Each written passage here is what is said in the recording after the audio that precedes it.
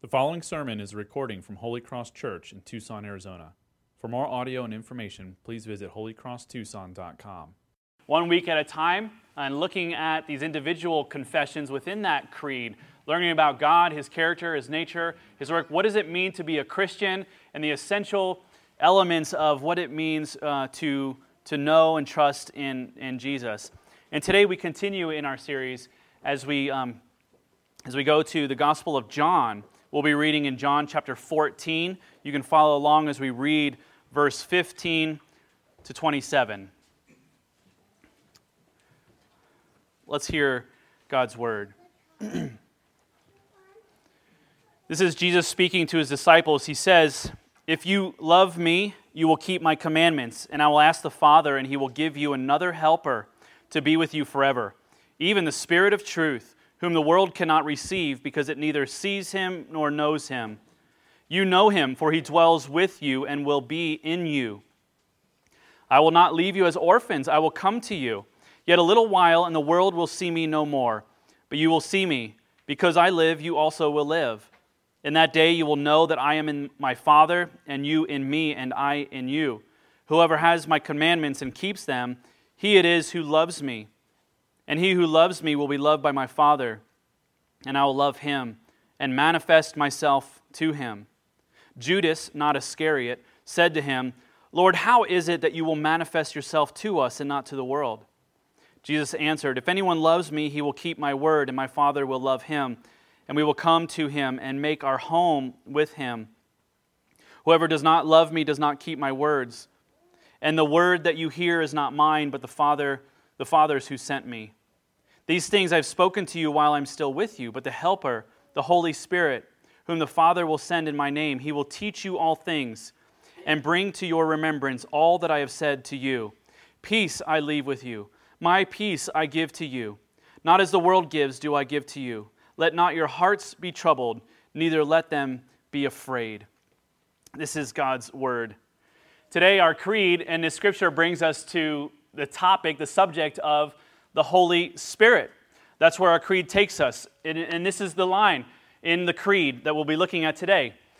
Here's as complex as it is. The creed says, "I believe in the Holy Spirit." That's it. That's all that we see. That's all the Apostles' Creed gives us. It's as if the writers of the creed began writing the next portion of the creed and started with "I believe in the Holy Spirit," then got distracted, walked away, and never came back to it. That's all that we have. Perhaps the minimalism that we see in the creed is intentional regarding the Holy Spirit. In order to keep with the mystery of the Holy Spirit Himself. He is mysterious. His work is at times mysterious to us. When we say God works in mysterious ways, we're often talking about the work of the Holy Spirit. The Holy Spirit is a full member of the eternal Trinity. The Holy Spirit is a He, not an it. He is God, the Holy Spirit. God the Father, God the Son, and God the Holy Spirit. And the question might be, if a full member of the eternal Trinity, why then are we given the fewest descriptive characteristics about the Holy Spirit in Scripture? We know a lot about God the Father. We know a great deal about God the Son, and we're not lacking in much description of Him. But God the Holy Spirit seems a little blurry.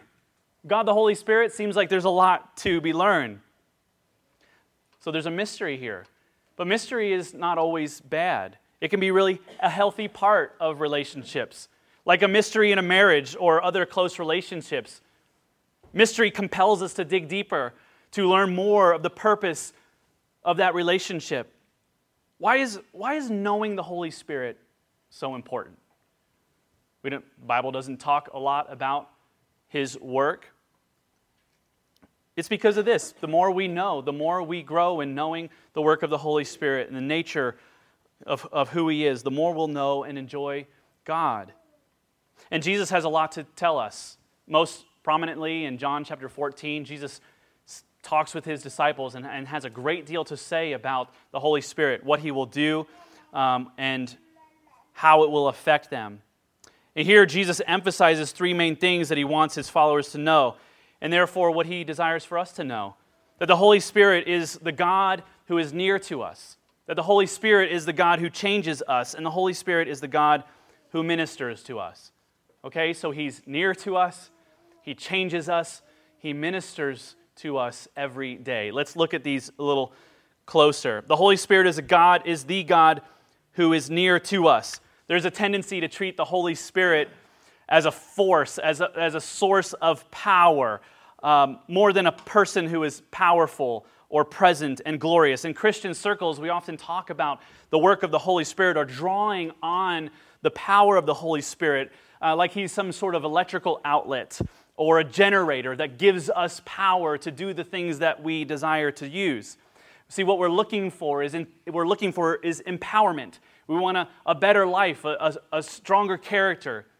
We want greater determination. We want more energy and focus. And so it's like we plug into this electrical outlet that gives us power. We might seek to utilize the Holy Spirit in the same way that we utilize coffee or a Red Bull. And maybe the effects we might think feel the same. To help us get through the day, we just need a little bit more Holy Spirit.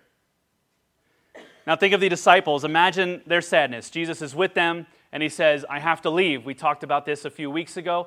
He is going to leave them. They will not see him again until he returns. And no more meals with him. No more sitting at the foot of a mountain and hearing him talk about God the Father, what it means to follow him. No more joy in the close relationship and companionship that they shared. And Jesus says, I have to go, and it's better that I leave because I'm going to send a helper, and then God will be able to accomplish all that he has promised to accomplish in you.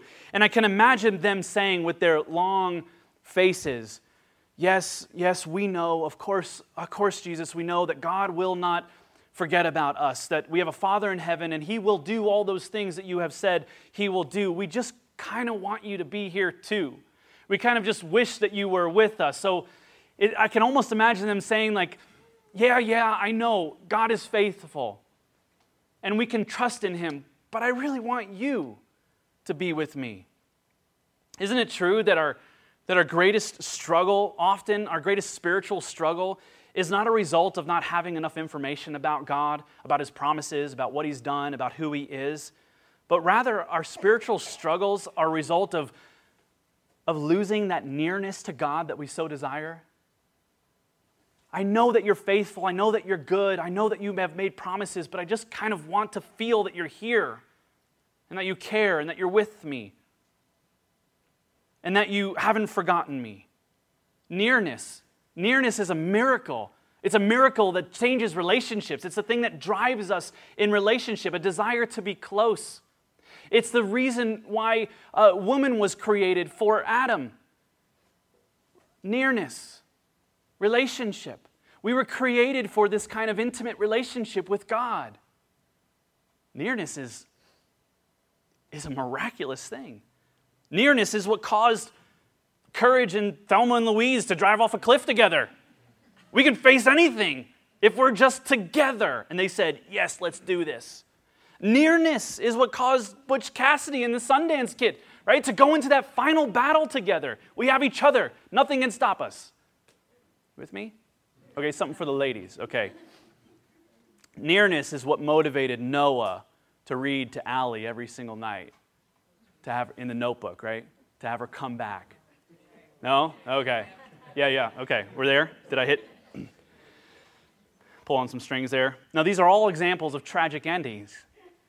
But nearness drives us. Nearness in relationship is what motivates us and drives us to have courage, to have hope, to have joy, to have peace. It's not a lack of information that causes peace to go away. It's a lack of our belief that God is with us, that he is near to us. The point is this: God knows that all the benefits of the life that he redeemed for us through the death of his son Jesus would be incomplete if he could not be near to us. I almost hesitate to say this, but I think it's important.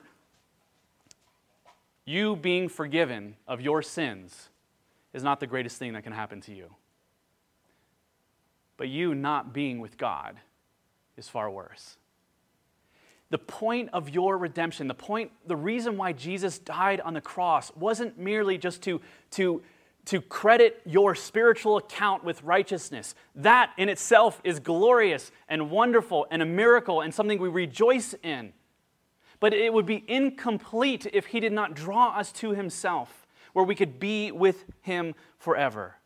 Sure, we will go to heaven and be with Jesus. Sure, our sins are forgiven. But yet all of those wonderful gifts fall short of his ultimate purpose if we are not with him. He desires to be near to us. That's the greatest joy, to be in his presence. Because in his presence there is joy. Because in his presence there is fullness of peace. Because in his presence there is life. There is the fullness of grace in his presence. And so Jesus says, I'm going to ask the Father, and he will give you another helper to be with you forever. Even the Spirit of truth, whom the world cannot receive, because it neither sees him nor knows him. You know him, for he dwells with you and will be in you. The disciples knew this, and we must know it too. Having God present with us and knowing his nearness to us in all of our circumstances in life will give us peace that allows us to face the struggles in our life. It will give us courage to be a witness of God's grace when it is not popular. It will give us strength to hear a rebuke when it is offered to us. It will give us humility to resolve conflict with love when it occurs. It gives us joy in the assurance to know that his love belongs to us. The disciples knew this. After they received this promised Holy Spirit, they were able to do everything that God called them to do with joy. They even found their suffering as a gift from God, enabling them to be a witness of his grace. How could they do this? How could they be a witness that meant their certain death? How could they have joy in the midst of suffering? How could Paul say, I've learned to be joyful in all things while he's writing this from prison? They knew the secret to it. The secret was that God was near. That God dwelled in them. The nearness of God for Jesus' disciples was an indescribable source of comfort and strength. Notice when he says, I will give you another helper. The Holy Spirit is not our babysitter. Jesus wants us to hear something. The Holy Spirit is not the babysitter for Jesus. We know the babysitter is not the real parent. The babysitter is a sorry substitute for the love of a parent. I'm sorry if you have sat for our kids. We love you. And I'm sure you're very wonderful. But you're not us. You're not the parents. When Jesus says another helper, he is saying the same kind of help, the same kind of grace, the same kind of love that I have been able to provide. The Holy Spirit will now provide in my absence. The same kind of help. Not a suitable substitute, or even close to that, the same kind. The way I have helped you, the way I have spoken truth to you, the way I have reminded you of the love of the Father, the way I have given you, empowered you for courage and to be a witness, the same kind of help. Can you imagine saying to your children, it's good that mommy and daddy go away for a while. You're better off having this sitter. Maybe you just really needed to get away. And she's like, we need to leave you. But you could not imagine saying that. That would not be your finest moment if you did say that. You couldn't imagine telling your children, don't worry, Miss Fawn is coming over. Miss Rika, those are a couple of our sitters that we love. And they're actually more excited to see them sometimes than us. But you wouldn't imagine saying, it's good that we leave you because another helper is coming. That's what Jesus says. How could he say that? Because this wasn't a substitute. It wasn't second place. It was not a JV leader and presence in their life. It's another help, the same kind of help. One main reason why we don't think that God would give us such a good thing in place of Christ, one main reason could be that we are obsessed with human autonomy. We think we can be and do all that we are created to be apart from God's nearness. We would like his help, but we aren't certain that we need it. We do this when we try to fit God into our plans and our story for how we want life to go, rather than fitting into his story, into his meaning for our life. This kind of thinking leads us to view the Holy Spirit as an inner voice. You know, it's that inner voice giving us guidance in life. The Holy Spirit is not your inner voice. The Holy Spirit is not a voice inside of you. The Holy Spirit is God inside of you, leading you into his purposes, into his plan. The Holy Spirit is not our spirit. It is God. His voice is not to be confused with our own. The Holy Spirit is God divine, dwelling in us. It is the Spirit of God taking up residence in our hearts. So when we say, I believe in the Holy Spirit, our meaning should be first that I believe that personal fellowship and nearness to the living Christ is a reality for me right now. That personal fellowship, being led by his resurrected life, is a reality. Leading me into all things that he has purposed for me is a reality. The Holy Spirit is not that voice that speaks to us, that comes from somewhere inside of us. To what end?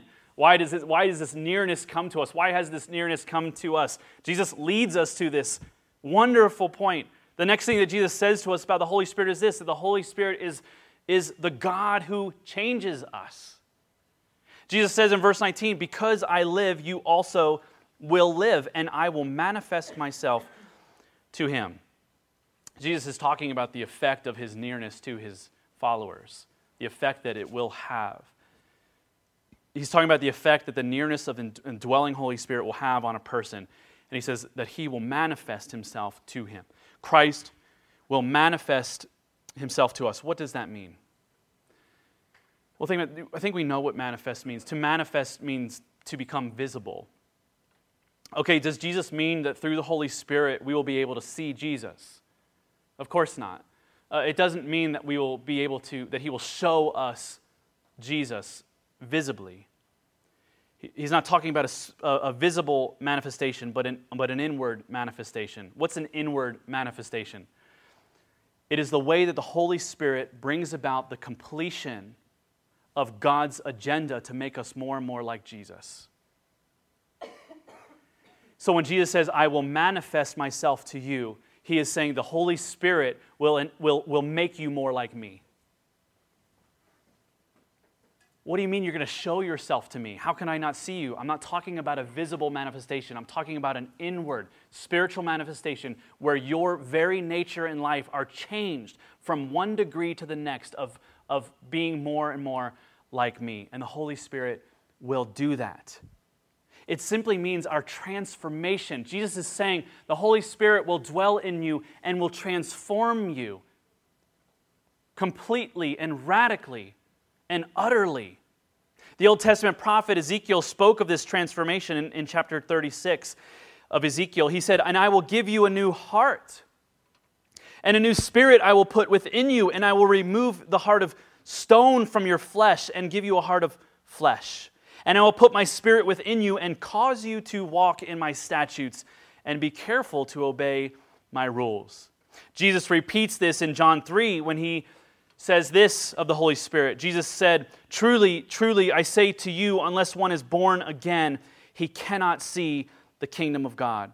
Jesus is manifested in the lives of a person when the power of the Holy Spirit enters that person's life and takes a spiritually dead person and with the transforming power of God brings that person to spiritual life.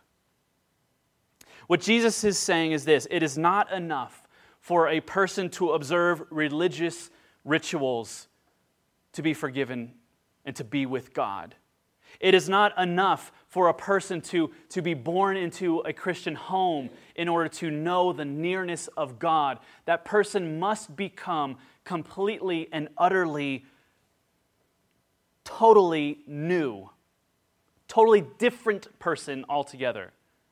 It's not enough to be born into a Christian family. It's not enough to be nice or to be kind or to be hardworking. It can only be done by the initiative of God, who graciously pursues, loves us unconditionally, sends His Son to die for us as a substitute, and brings us into His family as His adopted children. Becoming a Christian is like being resurrected from the dead, and nothing short of that.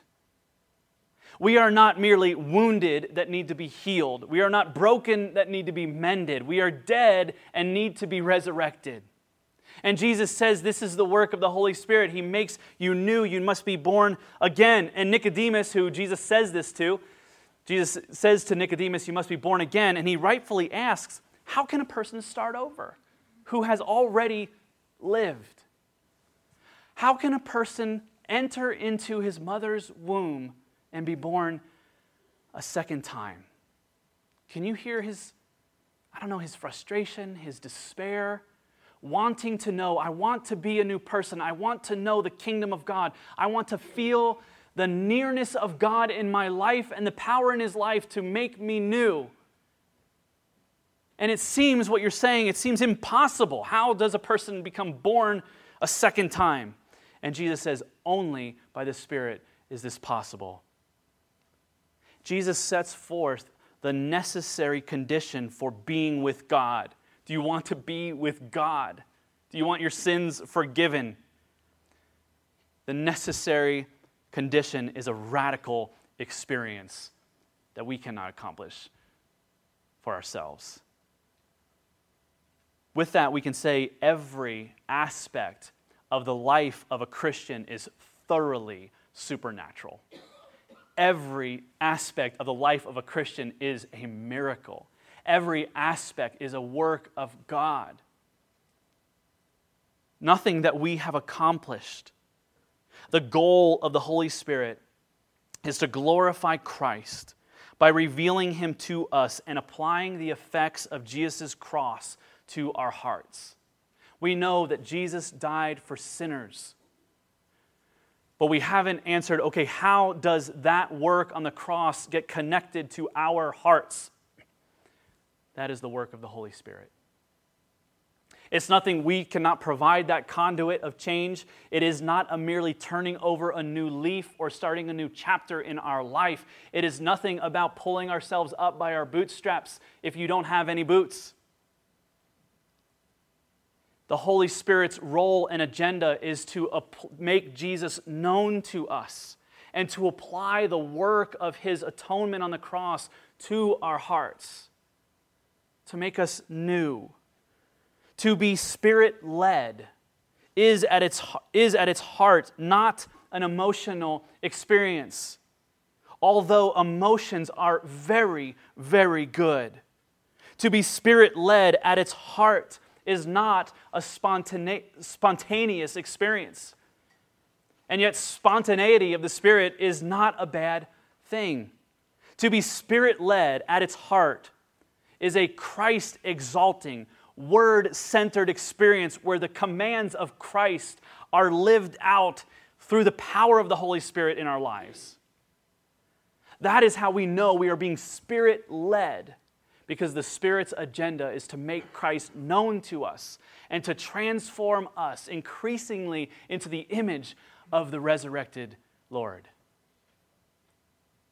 That's when we know we are being Spirit-led. This means the Holy Spirit animates our personality, shapes our character, renews our mind. It stirs our emotions. It enables us to obey God's commands. It directs our dreams and our ambitions, our motivations, our plans for our life. It rebukes our behaviors. He convicts our intentions. People often want to change their lives, don't we all? If you meet anybody who says, I'm good, I don't need to change anything, just go in the opposite direction. We often want to change our lives, but we would like to know what we really want is we just want additional resources for fulfilling our dreams. And when we say we want to change, we really want to continue to be ourselves, but we would like some help in being a better version of ourselves. And Jesus sets forth a condition for being near to God.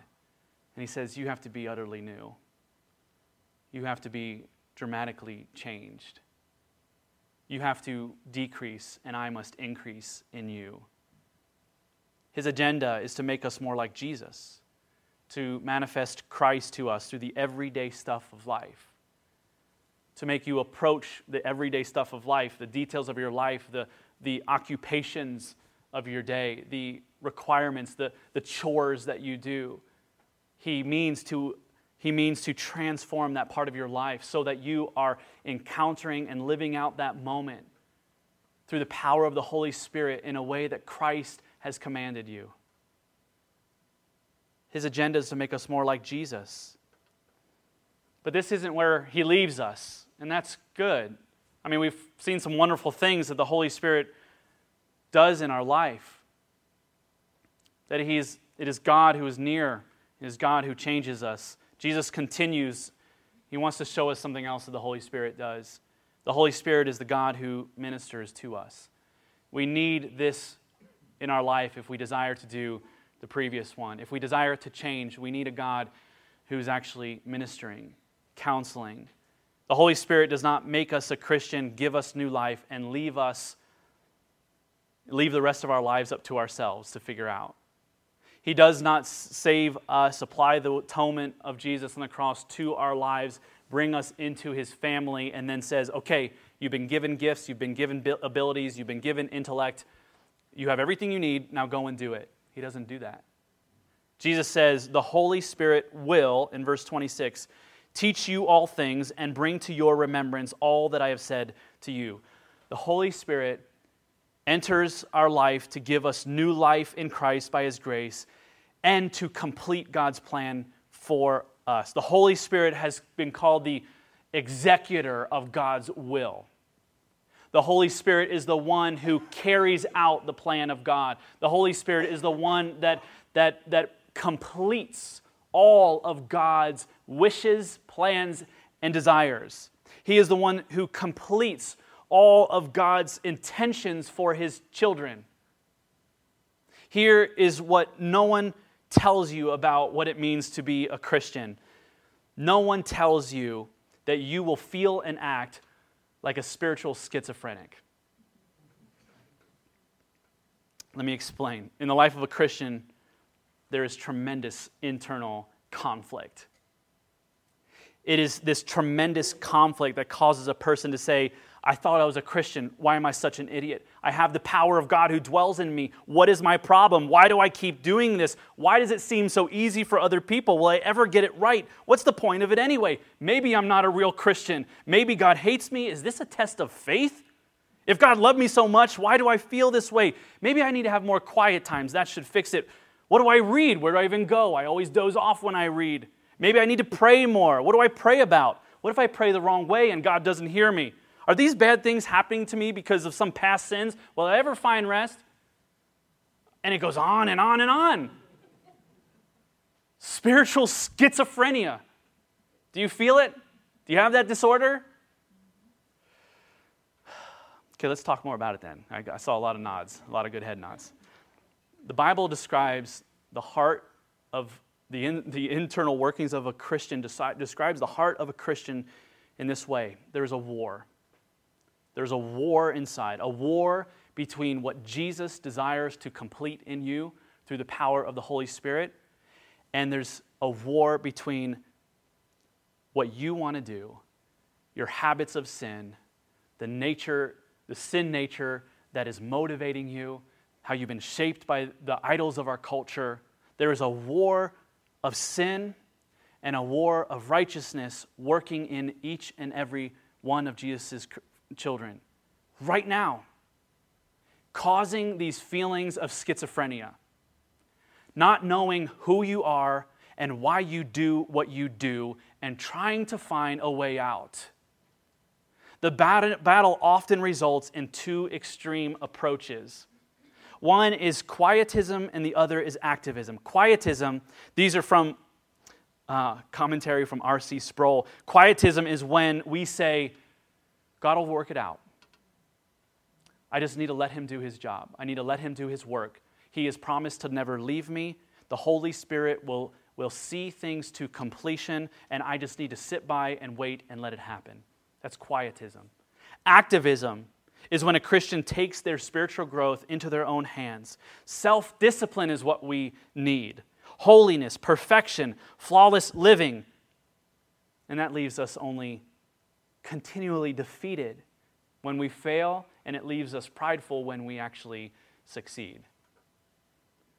Both are wrong directions. Jesus says what we need in our lives as we grow is neither quietism or activism, but a deep awareness of the Holy Spirit in our lives who is constantly ministering to us. How is he doing that? He is called a counselor. He is called a comforter. He is called a teacher. He is called a helper. That's what a schizophrenic needs. Someone to remind us who we are. Someone to remind us what is true. Someone to reveal the lies in our heart and our head that we believe. Not simply to transfer information. Jesus does not say, you guys are never going to believe this. There's a great professor coming. He's going to teach you all about God that you need to know. He doesn't do that. I'm thankful he doesn't. What we don't need is just a transfer of information into our heads, but to strengthen us. We need to be strengthened in our innermost being, reminding us of all that God has done for us in Jesus Christ. When a word of Scripture comforts you, that's the work of the Holy Spirit. When a friend delivers encouragement to you from the Bible, that's the work of the Holy Spirit. When you encounter a biblical truth and you feel that that passage has been written for you at that moment, that's the Holy Spirit. If you're comforted by the unity of the fellowship of God's people, when you have courage to endure another day with a peace that is not your own, when you pray to God and you remember that He is good, a good Father who knows you, who cares for you, that will not give up on you, when you sin and you're convicted and you're reminded of God's commands, when you lack faith in your hearts and you're stirred to believe against all odds, when you're in conflict with others and you strive to apply the love of Christ to that conflict, when you're overcome by temptation, but you find a way to remain obedient. That is the work of the Holy Spirit. That is what He is doing every day for us. The most well-known passage on the work of the Holy Spirit is probably Acts 2, when the Holy Spirit was poured out on Jesus' disciples at Pentecost. What happened when the Spirit came is the disciples were able to, for the very first time, internalize the truths of what Jesus had done for them and how they belonged to God, and God belonged to them, and God was near to them, and God had changed them, and God was empowering them to go out and to be a witness. And they were reminded of the unbreakable bond of friendship and peace and love that they had with God. And it filled them with joy. How do I know that they were filled with joy? Because the Bible says that when they were filled with the Holy Spirit, everyone thought they were drunk. That's what it says. That's how I know that I think that they were filled with joy. If you are really Spirit-filled, you're not happy because you have convinced yourself that you're a Christian. And therefore, you should be happy because that's what a Christian's supposed to do. You're happy because you're convinced that you truly have the love and the presence of God. And that changes your life. Changes your life. Jesus means for his disciples and for us to internalize the teaching, to internalize what it means that God is near to us, that he has saved us, that he has applied the work of Jesus' sacrifice on the cross to us, and that he continues to minister to us today, to remind us of all that we are and have because of Jesus. We are meant to internalize that, to apply it well beyond the intellectual, to apply it well beyond the head knowledge, and to give ourselves completely over this reality that the presence of God is with us and will never leave us. Are you aware of the work of the Holy Spirit in your life? Are you responding appropriately to the Holy Spirit by welcoming his teaching, by welcoming his convictions, by welcoming his leading and his encouragement? Do you wake up and say, God, speak to me today, lead me today in my responsibilities, let me feel your presence and your nearness, convict my heart where there is error and sin? Or do we say, God, I've got a lot on my plate, I could use a little help to accomplish what's on my plate? Does that sound like your prayers? By his mercy and love for us, the Holy Spirit will not do it. Because that's not his agenda. His agenda is to manifest the life of Christ in us. This is precisely why Jesus tells us in verse 27, don't be afraid. Don't be afraid. Don't be troubled, but be at peace. And the peace I give is not like the peace that the world gives, which is here one day, superficial at best, and gone the next. My peace will be with you forever. Let's pray.